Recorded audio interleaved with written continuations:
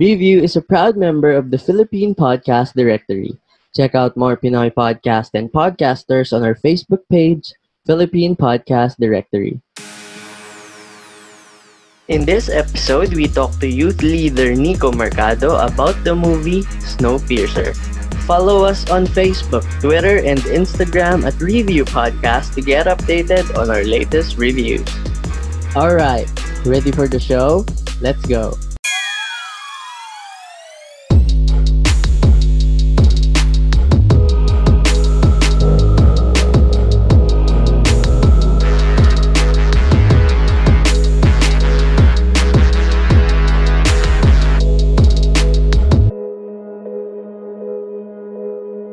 This episode is made possible by Chocolate Barks PH. Check out Chocolate Barks PH on Facebook and Instagram at Chocolate Barks PH. What's up, everybody? Thank you all for joining us once again here on Review.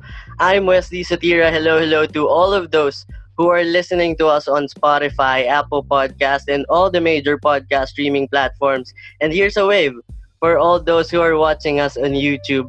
Joining me today is the 2018-2019 Adamson University Student Government President. He is a youth Green Educator at Green Education Philippines, Ayala Young Leaders Congress alumna, BS Geology student. He is a volunteer and forever a leader. Please welcome multi-awarded youth leader, Mr. Nicole Jean Mercado. Hi, Nico. Hello, Wes. Grabe na yung multi-awarded. Hello! Totoo naman no? What have you been doing lately? Anong mga pinagkakabalan mo these past months? Aside from reviewing, kasi kita namin your back, yung wall mo dyan is full of reviewers Ayun. So yes, of course, priority list ko. Sa list ko ngayon is reviewing because we will have an upcoming board exams this coming November. But aside from that, syempre wala naman tayo masyadong ginagawa since nasa quarantine. So I'm devoting myself to volunteer works kahit online. Like during the first few months of the quarantine, I was part of the Facebook page Flatten the Curve PH, which is basically an initiative from AYLC or Ayala Young Leaders Alumni Association to help our country disseminate information about the COVID-19 since pasimula pa lang yung pandemic nun. So basically, we update the public about how many cases na ba yung meron tayo and ano ba yung mga dapat gawin, sundin, protocols for COVID-19 para matulungan mag-flatten the curve ng Pilipinas. And aside from that, noong June, tumulong din ako sa Green Education Philippines since it's the Philippine Environment Month. So nag-conduct kami ng month-long webinars online. So medyo nakakapanibago lang kasi if before, 'di ba, during nung sa university, puro tayo physical seminars. But ngayon talagang masusukat mo yung kung gaano ba ka-flexible yung mga leaders or student leaders and youth leaders when it comes to operating online. Kasi ang dami nang lumalabas ngayon ng mga webinars, yung mga ganito, podcast, diba? And speaking of podcast, ayun, so currently I'm part of this Probe Media Foundation Science Communication Workshop or Mulat Kabataan, kung saan we're training or we are being trained on how to communicate science effectively. And as part of our project, we are also creating a podcast. And sana ma-release namin siya soon. And we hope din syempre na maglo-launch ka na rin ng sarili mong pod, no? Pero abangan natin yan. And talagang kahit quarantine, no, sobrang productive pa rin itong bisita natin na ito. Talagang still finding ways to help and to lead even virtually. No, so Nico, I'm super glad to have you here on the show. Nico is one of the busiest people I know. You taking a short break really means a lot to me, Nico. Thank you. And so I let you choose the movie, no? It's a very interesting pick. Nagulat din ako nung ito yung pinili mo. 2013 movie Snowpiercer. Before we start the review, Nico, gusto ko munang malaman, bakit Snowpiercer? Nung una, actually, nang sinabi mo I have to choose a movie, talagang nahirapan din ako kung ano bang movie. Kasi I want to review a movie that is meaningful. So, kasi sayang naman, mag-review na lang din tayo. Bakit hindi pa yung movie that has a message and that will be of great help in terms of giving insights sa mga kabataan or dun sa nakikinig ng podcast mo, di ba? So, nag-search ako sa Netflix, ano ba yung mga latest movies nila. And isa sa mga nakita ko, itong Snowpiercer. And ang nag-capture lang sa akin dito is the fact that it was directed by the director of Parasite, Bong Joon-ho, di ba? Tama ba? Did I pronounce it correctly? Bong Joon-ho. Bong Joon-ho, no? So, yun yung reason mo. Nakita mo kasi na, I mean, for sure, napanood mo na rin yung Parasite beforehand. So, yes, naging interested ka dun nung nakita mo yung director name. So, and prior to doing this review, prior to going to the show, nung unang best mo ba napanood si Snowpiercer? Yes, unang beses ko siya Nagulat ka rin na maganda pala siya. Oo, kasi hindi siya masyadong, parang hindi siya nag-ring a bell kapag naririnig mo yung Snowpiercer. And like pag Parasite kasi, pag sinabing, Parasite, so alam mo na kaagad kasi sumikat yung Parasite talaga. Itong Snowpiercer, hindi technically sikat siya, pero hindi siya yung pag isang dinig mo, ma-attribute mo na kaagad na, ito pala yun. So, ayun. Alright, so based on the 1982 French graphic novel, Snowpiercer is a 2013 movie directed by Bong Joon-ho, set in a future where a failed climate change experiment has killed all life, except for the lucky few who boarded the Snowpiercer, a train that travels around the globe. A new class system emerges. The movie stars Chris Evans, Kang Song-ho, Tilda Swinton, Octavia Spencer, and many more. Alright, so the story goes like this. The world tried to eradicate climate change by launching rockets with chemicals sa stratosphere. No? Kaso, the effect of that was actually a worldwide ice age. So the world was frozen. Life became extinct, and the only survivors were the ones who boarded the Snowpiercer. This is a self-sufficient luxury train which circles the entire world in one whole year, made by the genius Wilford. Wilford yung name niya. For the information of our listeners and our viewers, there is a TV series that has just concluded its first season. It's available on Netflix, but that TV series is set 7 years after the extinction event. Ito namang 2013 movie na pag-uusapan natin is set naman 17 years after the extinction event. So, sige, ito Nico, before we analyze the movie, sa tingin mo, bakit kailangan panoorin ng mga tao itong Snowpiercer kahit medyo luma na siya? Kasi there are many themes in the movie na very relevant to our society. First, yung sa climate change, diba? Opening pa lang, it talks about global warming, how humans are trying hard, or the scientists are trying their best to stop global warming, pero the results were the other way around. So instead of preserving life, lalo tayong naging extinct. So I think that's one of the ideas. Madami siyang themes, di ba? May global warming, there's inequality, child exploitation sa labor. So yun, I think isa yun sa mga reasons kung bakit dapat panoorin yung Snowpiercer. And two is yung grabe yung ensemble nung cast. So, pero nagtataka ako bakit hindi ito sumikat kasi si Chris Evans, si Tilda na yung White Witch sa Narnia, di ba? So, sobrang ganda nung cast ng lineup nila. So, ayun, pangalawa. And pangatlo, of course, it was directed by the di ba? Academy Award winner. Yeah. Si Bong Joon-ho na director. So, I think madami pang reasons, but those are, I think, the primary reasons why people should watch this movie. And it's available in Netflix. So, very accessible. All those, all the other more reasons kung bakit kailangan yung panoorin itong Snowpiercer, pag-uusapan natin yan maya-maya.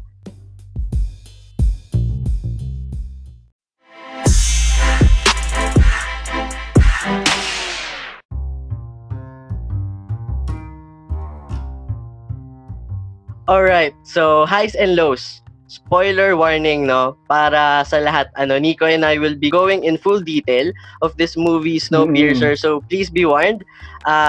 So kapag hindi nyo pa napapanood and you wanna check it out first, panoorin nyo muna, that's available on Netflix. Tapos balikan nyo kami dito sa review.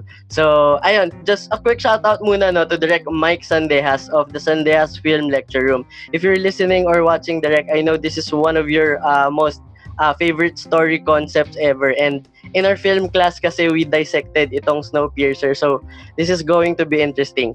Okay, so dun muna tayo sa low points ng movie, the things na medyo hindi mo nagustuhan, Nico, kung meron man, yung mga palagay mo medyo off para sa movie. Sige, Nico. Wait lang. Ang hirap ng low points. Ang hirap hanapan ng low points, pero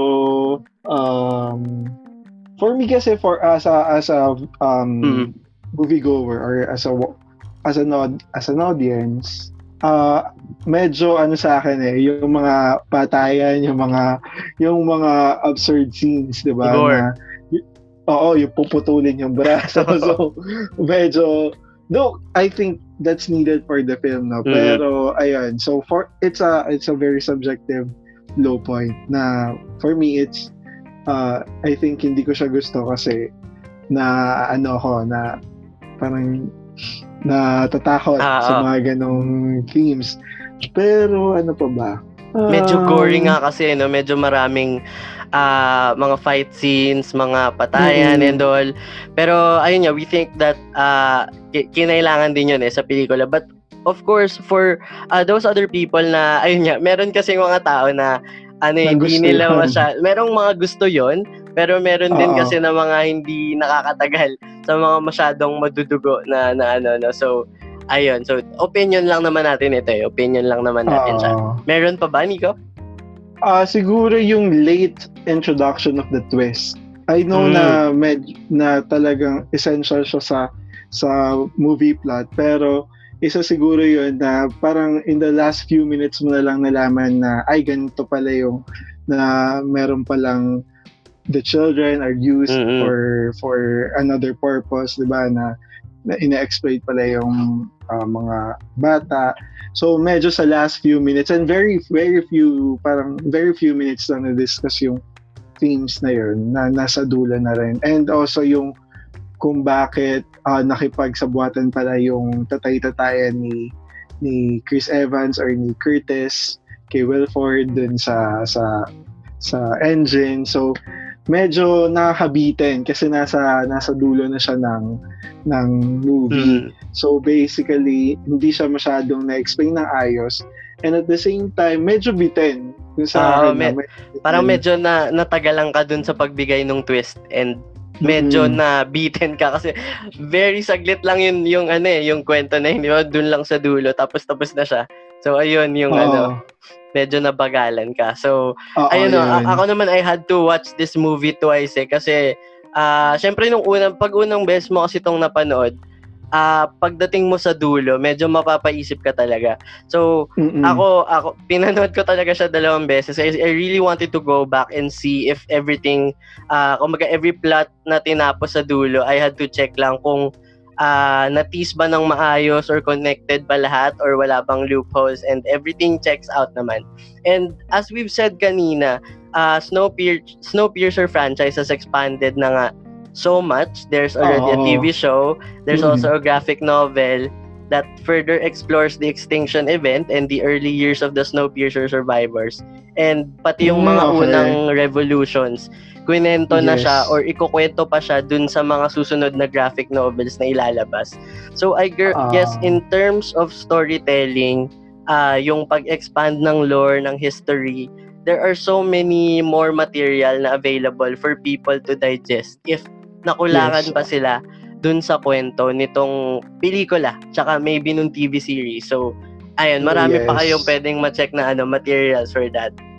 And I think kasi hindi rin naman kasya yung parang ilang hours, 1.5 hour to explore all the kumbaga para i-lengthen mo yung mga plots ng ibang characters dun sa movie. And for me, isa din sa siguro nalungkot ako dun is yung namatay yung 2 parents na na naghahanap Oh, yeah. nung anak nila, no? At in the end, hindi din nila nakita. Pero it also, parang, sa huli kasi, malalaman mo na, okay lang pala na namatay sila dun sa gitna. Kasi, that will be the end din pala of the story. So, ayun. Okay, so with that, punta naman tayo sa high points. Nico, my film professor, si Direk Mike Sandejas, called this story, yung world building niya, genius. Genius daw. And it's really amazing and mind-blowing, cause this is a world na we actually believe na pwedeng mag-exist. Yes. Now, I mean, we did not care kasi about the reasons behind why it was like that. We did not care if it's really okay for people to eat yung protein bars, protein blocks, na protein blocks yeah, na gawa sa insects for ilang years na and walang side effects, di ba? This is a world complete with social class, merong culture, merong religion, may history na nagwo-work. So, in short, the world is actually believable, no? Sobrang believable siya. Given yung believability ng world na binigay sa atin ng pelikula, Nico, what are the aspects or elements na talagang na-amaze ka or mga nagustuhan mo na parts, na story or mga subplots? Ano yung mga yun?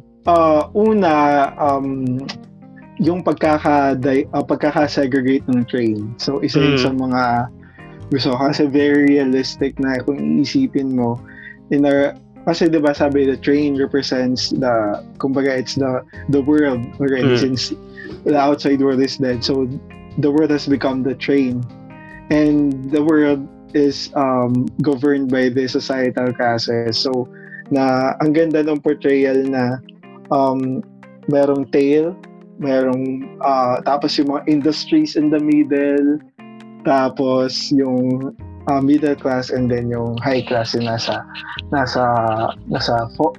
front part of the train. So yun, isa yun sa mga magagandang nagustuhan ko kasi very realistic nga. Tsaka yung emotions ba ng mga nasa likod, ng mga nasa tail to go further dun sa harapan ng train. Because that will make them feel more sabihin na natin na satisfying, no, mas satisfying sa kanila na makapunta dun sa front kasi for them there's no other way but to go to the front kasi nasa tail na sila. Kasi ano yan kumbaga tama ka doon, no? Kasi nga yung Snowpiercer, yung train, since naging extinct na yung buong mundo at siya na lang yung natirang tumatakbo, natitirang buhay, siya na yung civilization. Yung trend na yun na yung civilization. That's what's left of humankind. No? And what they did was that sa umpisa nung extinction event, kung sino yung mga lucky few na nakapasok dun sa trend, kung saan sila nakapwesto, kung kumbaga yung mga mayayaman na nag-avail ng seats ng places dun sa harap. Mga VIP. Ayun, parang VIP business class, nandun sila sa harap. Tapos yung mga free passengers lang, yung mga chance passengers lang, mga sabit lang, nandun sila sa likod. So, yun yung umpisa nung Snowpiercer. And then, yun na yung nag-carry on hanggang sa nagkaroon ng 17 years na passage of time kung saan sila nagsimula nung unang beses. Nung nagsimula nung pagkatapos ng extinction event, yun na yung social class nila. Kumbaga, kung sino yung nasa likod, nasa dulo ng trend, sila yung may hirap. Yan, yung mga, kumbaga, nandun yung poverty. Tapos, pag sino yung nasa harap, sila yung mga VIP, sila yung nakakaranas ng mga masasarap na pagkain, kompleto sa amenities and all.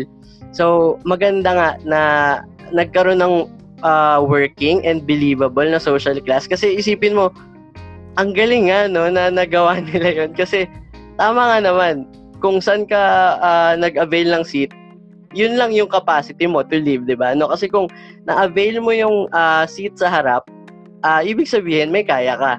No? And ayun, so maganda nga yung social class. Any more, Nico? And interestingly, na sa pagbabasa ko, no, di ba, the train, umiikot siya sa buong mundo, di ba, na frozen nga. Ang tawag, kapag nakaisang ikot na, they call it one revolution. So basically, 1 year. So basically 1 year. So yung mundo talaga napunta na dun sa loob ng train na kung saan nandun niya yung social class. But if you think about it, no, it's like saying na there's really a real world outside the societal class na ginawa lang ng tao. Kasi that train is made by people, di ba? So basically, yung mga societal, yung distribution na yun, it was created by people.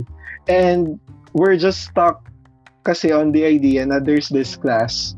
And because we're stuck with that idea na may societal class, hindi na natin naiisip kung ano ba talaga yung nasa labas. Kasi part din na, di ba, dun sa movie, in the middle of the movie, actually, all throughout the movie, meron din parang tinatawag na yung theme of indoctrination na what the person in authority says is being believed or is parang portrayed na pinaniniwalaan lagi ng mga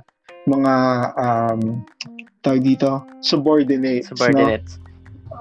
Parang sa, di ba, yung sa likod, sa tail section, kapag dumadating si minister, si Tilda, diba, parang yun yung sinasabi niya na ito kayo, dito lang kayo, kasi ito kayo, parang ganun. So, what she's saying, parang bini-brainwash niya or ini-indoctrinate niya yung nasa tail section. And at the same time, in the middle of the movie, yung education, diba, nakita natin na there's this classroom, there's this part of the train na classroom set up, tapos yung teacher, she's teaching the children about Wilford, the creator of the train, and how the train was able to save them from extinction, kaya sila buhay dahil sa train, and that they need to worship or they need to honor or worship Wilford, diba? And may part doon na titingin ka sa labas, pinatingin yung mga bata sa labas ng train, and parang sinasabi na if you go outside, you will die. So I think applying it to our situation in the real world, no? Parang we were born, tapos we were taught of that na nandito na yung society. Kasi nung pinanganak tayo, dito na yung societal kasi, di ba? So, basically, lahat ng ini-intake natin na information, sabihin natin sa school, sa social media, sa media, na ano na siya, na-integrate na doon yung notion ng system ng social class. And ang hirap, it's very mapapaisip ka talaga paano ba yung sinasabi ng movie na to look for life outside the class, diba? Parang ikaw din mapapaisip ka kung paano ba yun. Kasi nga people din yung gumawa ng system, no? And the characters dun sa movie were symbols. It's a post-apocalyptic world. Earth, of course, is the frozen world outside, and the world within that world is the Snowpiercer, where human life is. Yun na yung civilization. And so we have characters that represent something in this system na ginawa nila dun sa pelikula, or this world na gustong ikwento nung pelikula. Of course, we have si Chris Evans, si Curtis. Siya yung leader ng revolution. He spent his life in the tail section of the train where poverty is, where everybody is poor, and he wants to change the system created by Wilford. Ito namang si Wilford is the savior, no? Kasi he created this self-sufficient He's the architect. Architect, savior that saved everybody. No, so in a way, siya na rin yung religion eh. Siya na yung Diyos. Diba? He is the creator. Sinasamba siya ng lahat. Even, yun nga, nasabi mo kanina, yung mga bata na doon na pinanganak sa tren, ang turo na sa kanila, si Wilford na, yung savior. Siya na, yung tinuturo na system sa kanila is yung system na ginawa ni Wilford. Now, si Minister Mason naman is the second in command ni Wilford.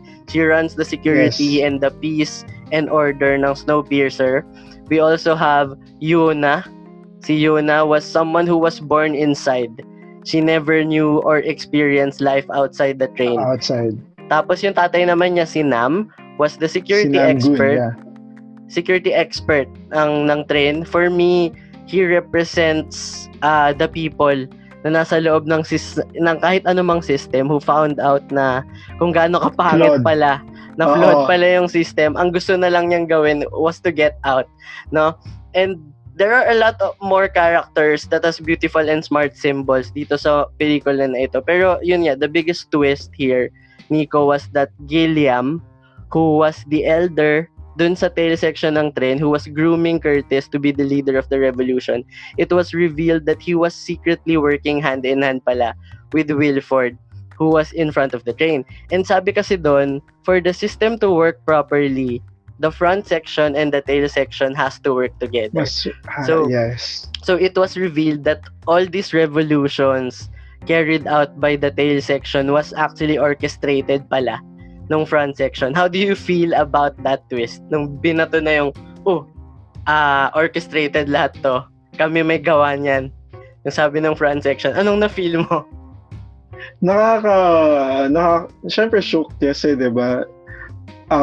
Parang from the very start of the movie, you thought na sobrang si Gilliam yung parang utak ng revolution, then si Curtis yung naging face of the revolution. But in the end, lang pala sila, no?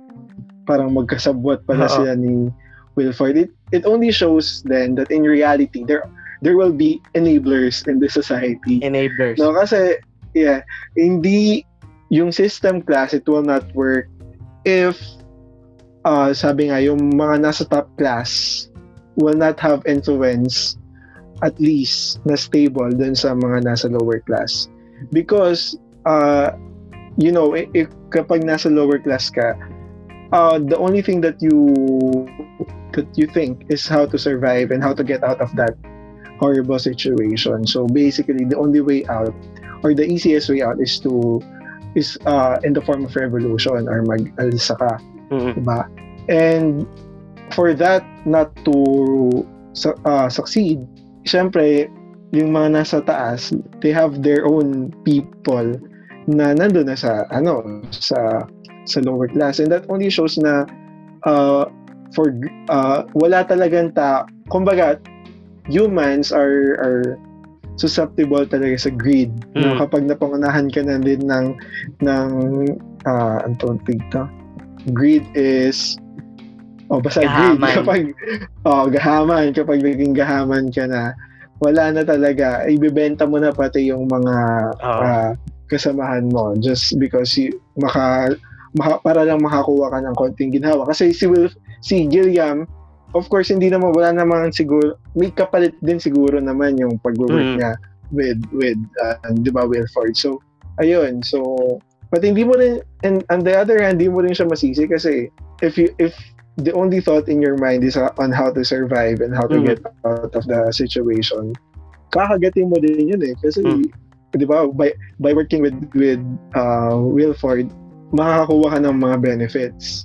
And yun pa pala yung isa, yung isa pang theme doon, yung kailangan kasing ma-maintain yung population, yung, di ba, kasi kailangan nilang bawasan yung population ng tail, kaya kailangan ng mga revolution. So ayun, di ba, isa pang theme yun na for revolution, bakit for population control, why do you need to, bakit ka mag-resort to killing if you just need to bakit hindi i-improve na lang yung governance instead of killing people, di ba? So, yeah. Kumbaga, kasi yun palang revolutions na mga inorchestrate nung front section is actually a plan.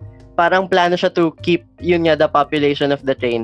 Kasi kapag sumobra na yung population ng train, hindi na sufficient yung hindi na tatakbo ng maayos yung sistema.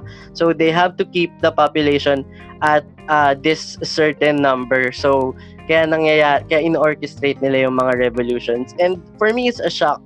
No, it's scary kasi para malaman mo na you're being played pala. I mean, nalaman mo na pawn ka in somebody else's chess game. It's really scary, and that made for a compelling story dito sa movie, no? Pero it's really a major shock. Nico, any more high points para sa movie na Snowpiercer? Ano pa ba? of course, yung theme ng child exploitation, di ba? Children exploitation, it's very shocking, no, na kasi hindi natin masyadong for normal people, parang hindi mo siya mararamdaman, no? Pero the movie wants to parang to resound na there's still children being exploited all around the world, even large companies. Sabi nga, rely on local companies or na nag-exploit ng children na baka hindi natin alam, yung mga phones natin, yung mga tablets, or yung mga ginagamit nating commodities are product of children or child exploitation. Kasi the train, diba, dun sa movie The Train, akala nila yung engine yung nagpapatakbo ng train, pero dun sa last part, nalaman nila na yung engine is being run by children. Diba? And it only shows also na the top class will not survive without the help of the lower class. Kasi the lower class do all the work for them. So isa pa yun na the top class rely heavily on the labor of the low class. Ayun. And ang dami kasing theme, no? Pero in the end, no, mapapaisip ka, if we want to end this social system or social classification, ano ba yung first step? And the movie tells us na you need to eradicate humans, no? Kasi 'di ba yun yung nangyari na kailangan mo mag-hard reset para mawala na yung hard reset na kailangan mawala lahat, kasi in the end the train lahat sila namatay, 'di ba? Ang natira lang si teammate at si Yuna dun sa huli. So ayun, yun yung medyo din na paano ba talaga mag-go out or mawala tong sistema na kinagisnan natin. Kumbaga kasi the movie also tackled societal issues. Hindi sila natakot na ipakita yung mga issues na talagang nangyayari din. And kahit hanggang ngayon, 'di ba? No, kasi 2013 pa tong movie na to, but for sure until now, meron pa ring mga unjust na alam mo na, 'di ba? mga kung ano-anong nangyayari. Mas nga siya eh. Kasi ngayon, 'di ba, parang the question there is, kailangan mo bang 'di ba, with the theme of the higher class rely on the lower class for the commodities or services. Parang ngayon sa pandemic na to, parang mapapaisip ka, is it worth parang sacrificing yung mga frontliners who are, hindi naman sabihin natin lower class, pero who are working class na nagpro-provide din ng services for, sabihin natin high class, for example, yung mga supermarket workers, diba? They need to work kasi yun lang yung, sabi nga, the only thing that they think of is how to survive day to day. So na-expose sila sa sakit, pero yung nasa isip nila is to really how to survive day to day. So is it worth it na to sacrifice on their part just to provide service dun sa mga nakatataas, diba? So ang daming themes na, itong themes na ito hindi naluluma eh. Talagang it'll go on as long as the system is running. And the movie has a lot more issues na tinakil, hindi lang yung mga napag-usapan natin. Marami pang iba. No, so yung iba doon, it's for our viewers to find out kapag pinanood nyo na yung movie.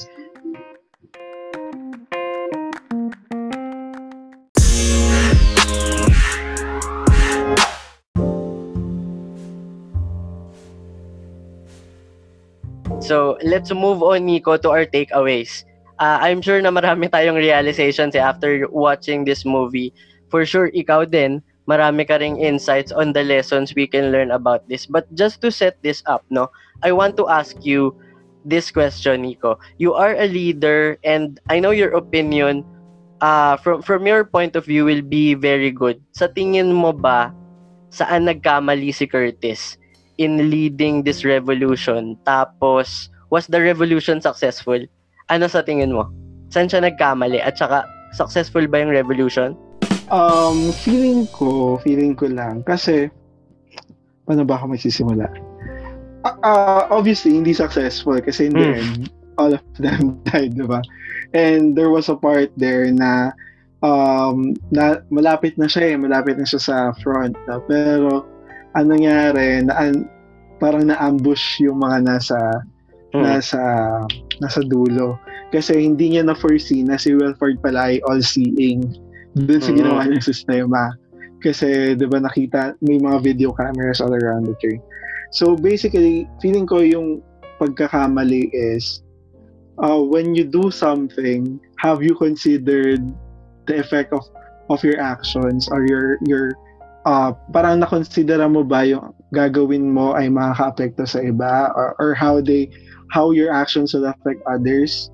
Kasi since nasa system ka nga, magkakaroon ng epekto yung mga decision mo or yung mga future actions mo sa mga mga taong nakapaligid sa'yo. And nakita natin yun sa decision ni Curtis. Wala sa movie na kinonsulta niya yung tao. Ang kinonsulta niya lang si Gilliam, diba? So, though meron part na tumulong yung pero ayun, in general, feeling ko dapat nagkaroon mo ng ng mas magandang planning, yung consideration of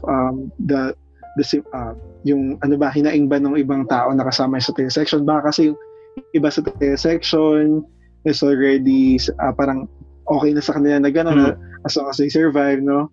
Ayun. So, feeling ko yun lang. Pero wala din namang mali to fight for equality. Eto. Meron kasing scene dun sa movie na nasa gitna sila ng tren while passing yung Yekaterina Bridge.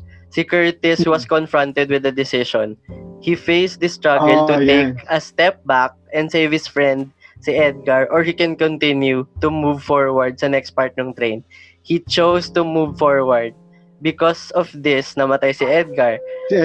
Your opinion on this? Kasi could he have changed his decision? Would it have been better for the revolution and their goal? Ano sa tingin mo? If talking about kung nandun na sa situation na yun, I think there's no option but to go forward. Kasi kung tumigil man siya mag-step back, ganun pa rin yung kahihinatan nila, diba? They will both die. So basically, feeling ko naman may consensus naman sa kanilang dalawa na sige, ito yung goal. I will sacrifice, ganun. Pero in reality, diba, maiisip mo yan na baka you're too focused on your goal. Nakakalimutan mo na yung ibang tao. So that's a parang tendency of people na baka you're too immersed dun sa ginagawa mo na hindi mo na napapansin na there are people na tatapakan mo na or di ba naapektuhan mo na in a negative way. So ayun, isa yun sa siguro opinion ko about that scene. Pero yun nga, dun kasi sa movie wala naman siyang option but to go forward kasi mamamatay silang pareho if umatras siya. He believed too much kasi dun sa revolution, no?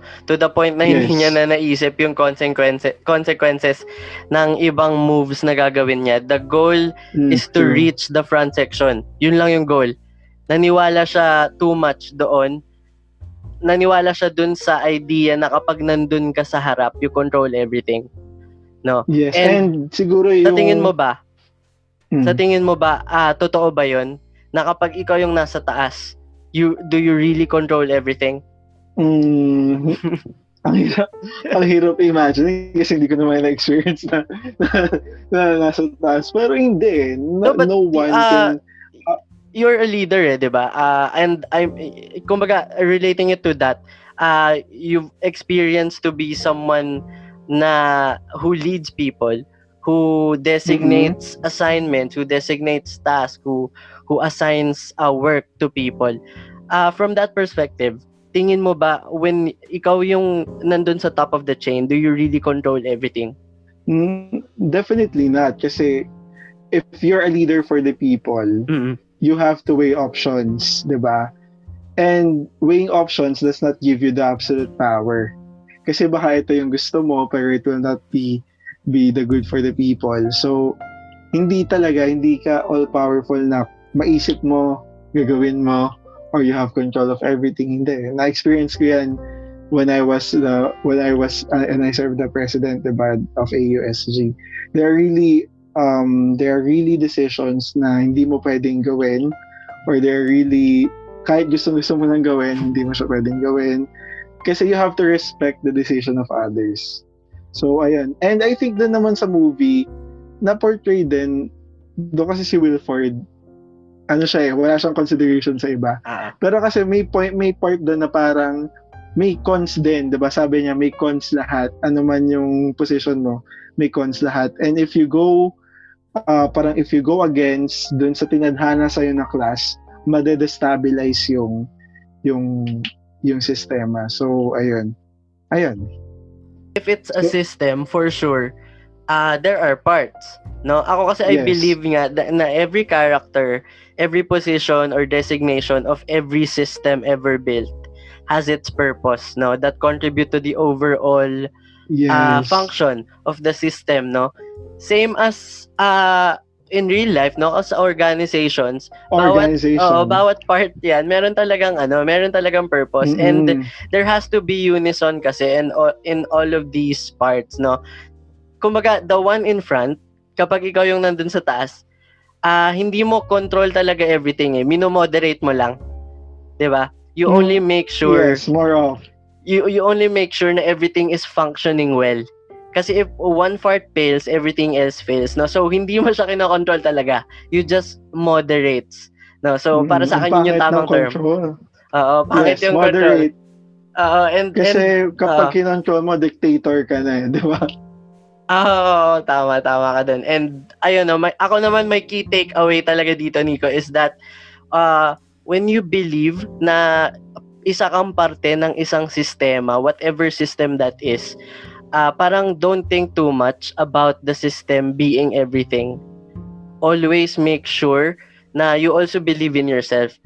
In whatever you do, make sure that your principles are straight. Kasi once the system you believe in fails or breaks, wala nang matitira sa'yo, no?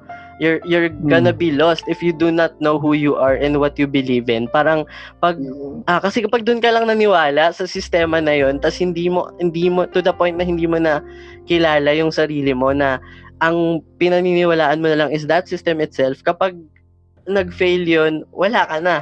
Hindi mo na alam kung anong gagawin mo kasi hindi mo kilala yung sarili mo. Yes. So basically, kailangan mo talaga maging grounded on your values. Kasi in the long run, yung values mo yung magiging parang guidance mo. Kasi systems will never be perfect, no? So systems will always be flawed. But kapag nakita mo na yung flaw na yun, it's your values yung magdidikta sa'yo kung ano yung dapat mong gawin. And maganda din siguro na isa sa mga takeaway ka din to really, before ka pumasok sa isang sistema, you evaluate it as a whole. Mag-evaluate ka muna if the system is good, if the system is working, what's the effect of the system to other people. No, kasi it will be really hard, no, sa kagaya ni Curtis, it will be really hard kapag pumasok ka na sa sistema. And applying it, no, to the real life, meron akong kaibigan na nagkakwento sa akin who worked in the government, no, nasabi niya, kapag pumasok ka na talaga sa sistema, sobrang hirap na talaga. Talaga, kaya yung values mo kailangan very, very stable yung foundation mo. Alright, so very interesting talk, no, we have had about this movie, Nico. Kukunin ko na ngayon yung review satisfaction rating mo for the movie Snowpiercer. Ano bang rate? Paano i-rate? From 1 to 10. 10 being the perfect score. Siguro sa akin, madali akong masatisfy. So, siguro sa akin, sabihin natin 9. Nasa 9 na siya. Ayan. So, para kay Nico, the movie Snowpiercer is a 9. Para sa akin din, my review satisfaction rating for Snowpiercer is 9 out of 10. So, that is our review for the movie Snowpiercer.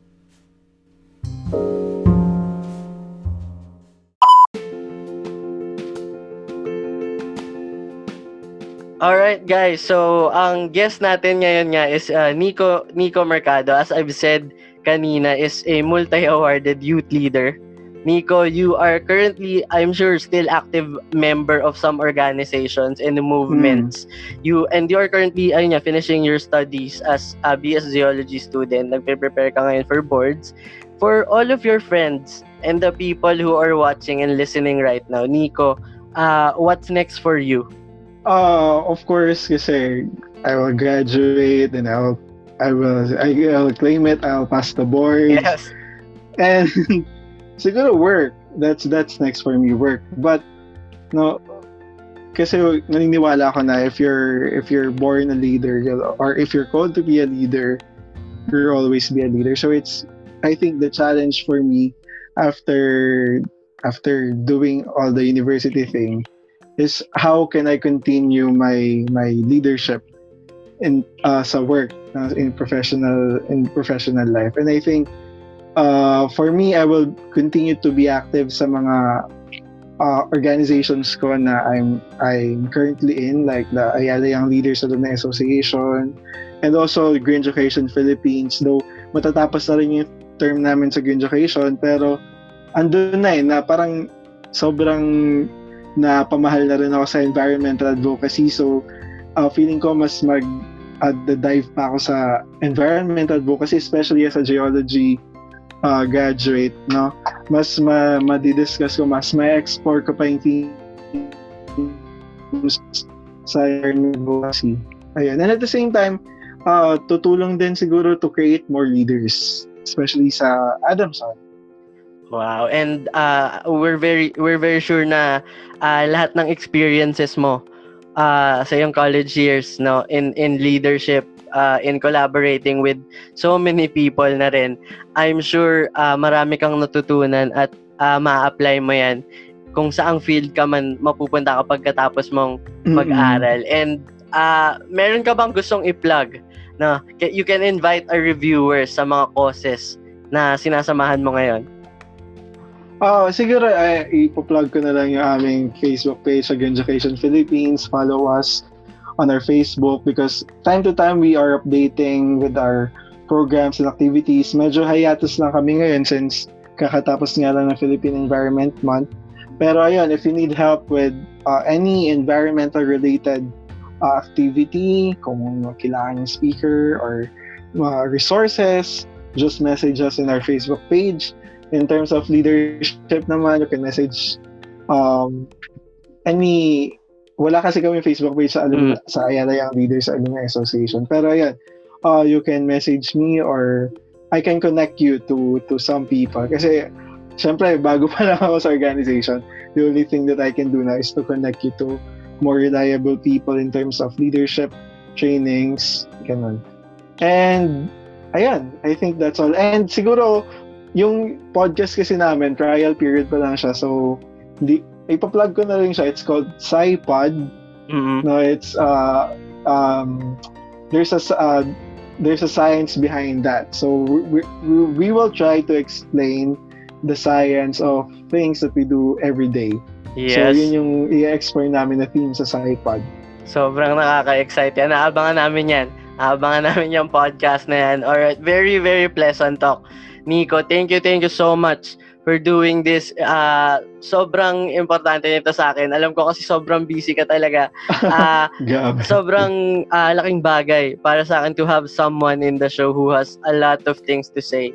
And ayun nga, aabangan namin yung podcast ninyo kasi for sure, sa sarili mong show, mas marami ka pang mabibigay, mas marami ka pang mga insights na maibabahagi sa aming mga listeners at sa mga followers mo. So, thank you so much, Nico. Thank you talaga. And thank you then for inviting me dito sa iyong podcast. Nung una ko nga narinig to kay Kai, kasi Kai already told me nga na i-invite mo. Sabi ko, wow, exciting. Kasi, ayun, first off, ang ganda nung setup, mag-review tayo ng movie. And from that kasi, di ba, tingnan mo nangyari today, parang we review the movie pero sobrang dami na natin na-explore na the topics. And I think, just continue doing this, Wes.